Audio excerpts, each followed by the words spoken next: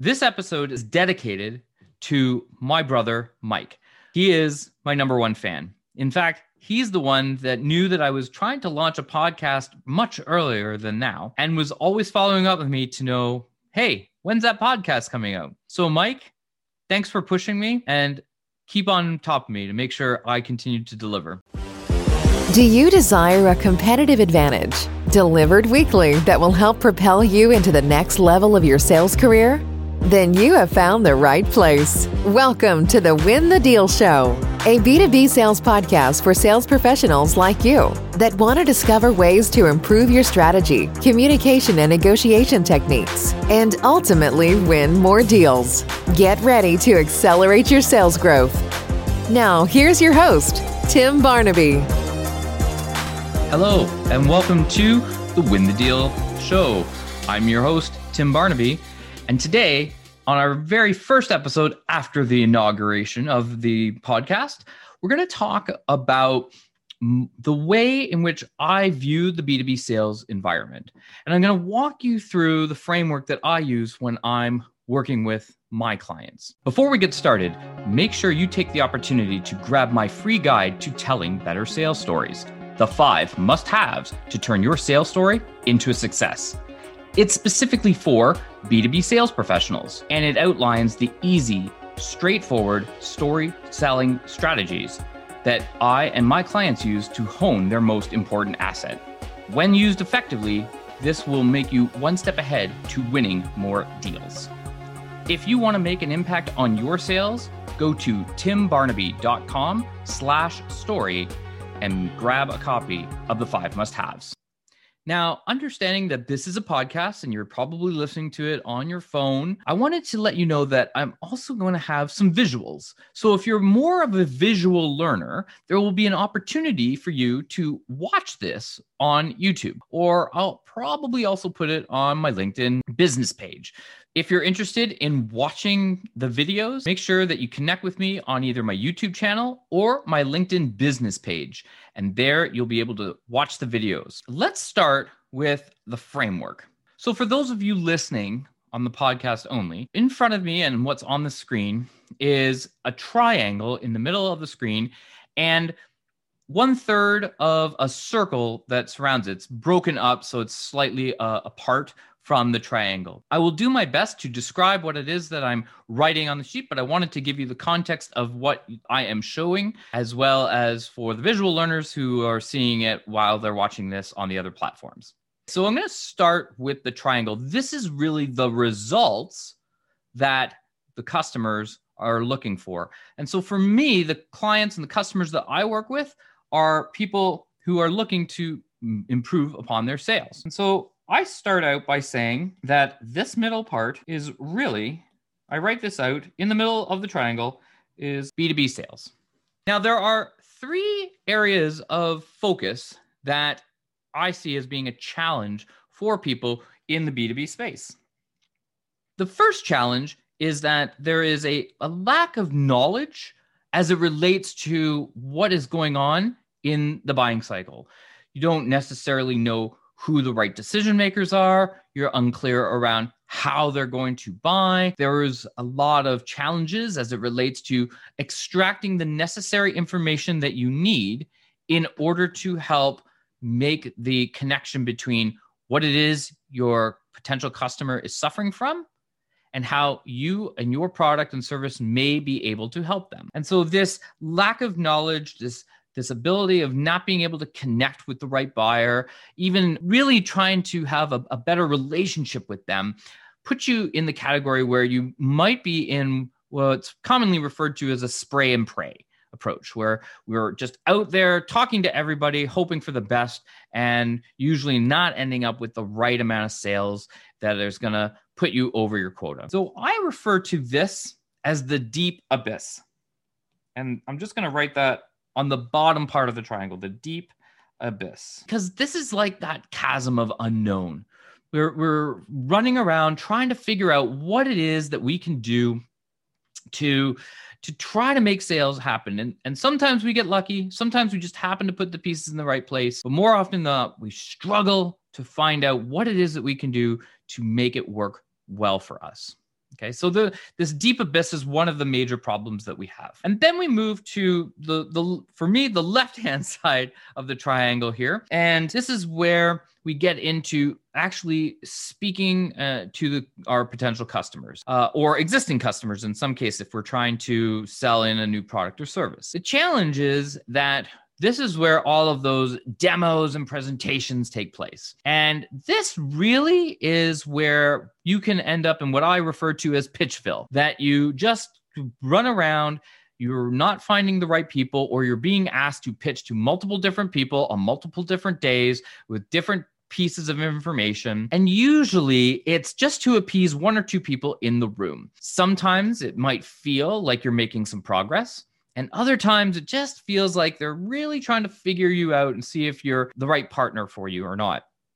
And also, the buyer might just be filling you out to see if they can get any information out of you so that they can actually take it back to their current supplier to see how they can improve that relationship. In addition, when you're stuck in pitchville, there are times that your presentation tends to be boring, not just because of perhaps the way you present, but the people that you bring in. If you deal with a technical sales, let's say, sometimes the technical people, while they're great at how they explain their roles, can never tie it back to the business problem that you're trying to solve for your customer. And so you get really tech heavy. And unless your audience is specifically tech focused, then it tends to be boring. And so the real challenge, all this summed up, becomes one of just poor messaging or a lack of a message. And I would just put it like that there's a lack of a message as the big issue. And then the third problem I find is that if you somehow are able to get your way through the channels of understanding what the business challenge is, or even if there is a need, let's say, of what it is that your customer wants, and you somehow get past the point that you have a message, you might not even actually have a message, that you will really just find your way that, okay, they're okay with what you have to offer, or they just at least need to get a pricing proposal from you. So you submit your proposal, you think you're going to actually close this deal or win this deal. And ultimately you end up in a place where nobody from a sales perspective wants to be. You end up in a place of being at the local hotel. You're just checking in. Oh, it's me again. Just checking in to see if you made a decision. Just checking in to see if you need any more details. Just checking in to see if you've been able to share our presentation with the decision maker or not. And what ends up happening is your buyer tends to go and become a ghost. You find that they are nowhere to be found. They never have any answers for you. They don't even have the courtesy to let you know that you've already been discounted. You're not even willing to be considered for being in the sales any longer. The other option is that you've done all the work and you end up with your biggest competition out of any sale that you ever have, which is no decision. Ultimately, there wasn't enough value in the deal. And so your competition of no decision has won out, that they're just going to keep doing the same old, same old. And the worst part of all of this is if you somehow manage to get through the no decision, if there is a little spark of interest, and you're no longer just checking in, you actually have some kind of a dialogue. Sometimes what ends up happening is that you end up with the SIPs, or how I refer to it as sharpen your pencil syndrome, which is the worst way to think about this from a business perspective, and yet it is still used today. So many people, so many decision makers will come back with can you sharpen your pencil? I don't know who's selling all of these pencil sharpeners out there, but apparently they're still a good deal, because there are plenty of people in B2B sales who will constantly go back and cut down their pricing, which is ultimately cutting out on their margin to get them a deal. And that is no way to live. And so all these challenges, from my perspective, is ones where ultimately you are not converting. So no conversion. That's on the third side of the triangle. So we've got the deep abyss where we don't have the right amount of information. We've got a lack of a message. because we are not clear on what it is we're presenting and how we're presenting it, and ultimately getting to the right people with the right information to get them on board to want to buy. And even if we get past that, we have no conversion because we're stuck sharpening our pencils or just checking in, or ultimately losing out to our biggest competitor, which is no decision. And so this is where I do my best work. This is where I do my best work with people who are suffering from these kinds of issues. And we break it down into 3 areas where we can help make things better. And so the way we do that, we take each area and we focus on a way to provide a better solution to making this happen for them. So when it comes to being in the abyss and not knowing what it is that we're going after and how we're going to solve business problems, what we actually end up doing is clarifying the details.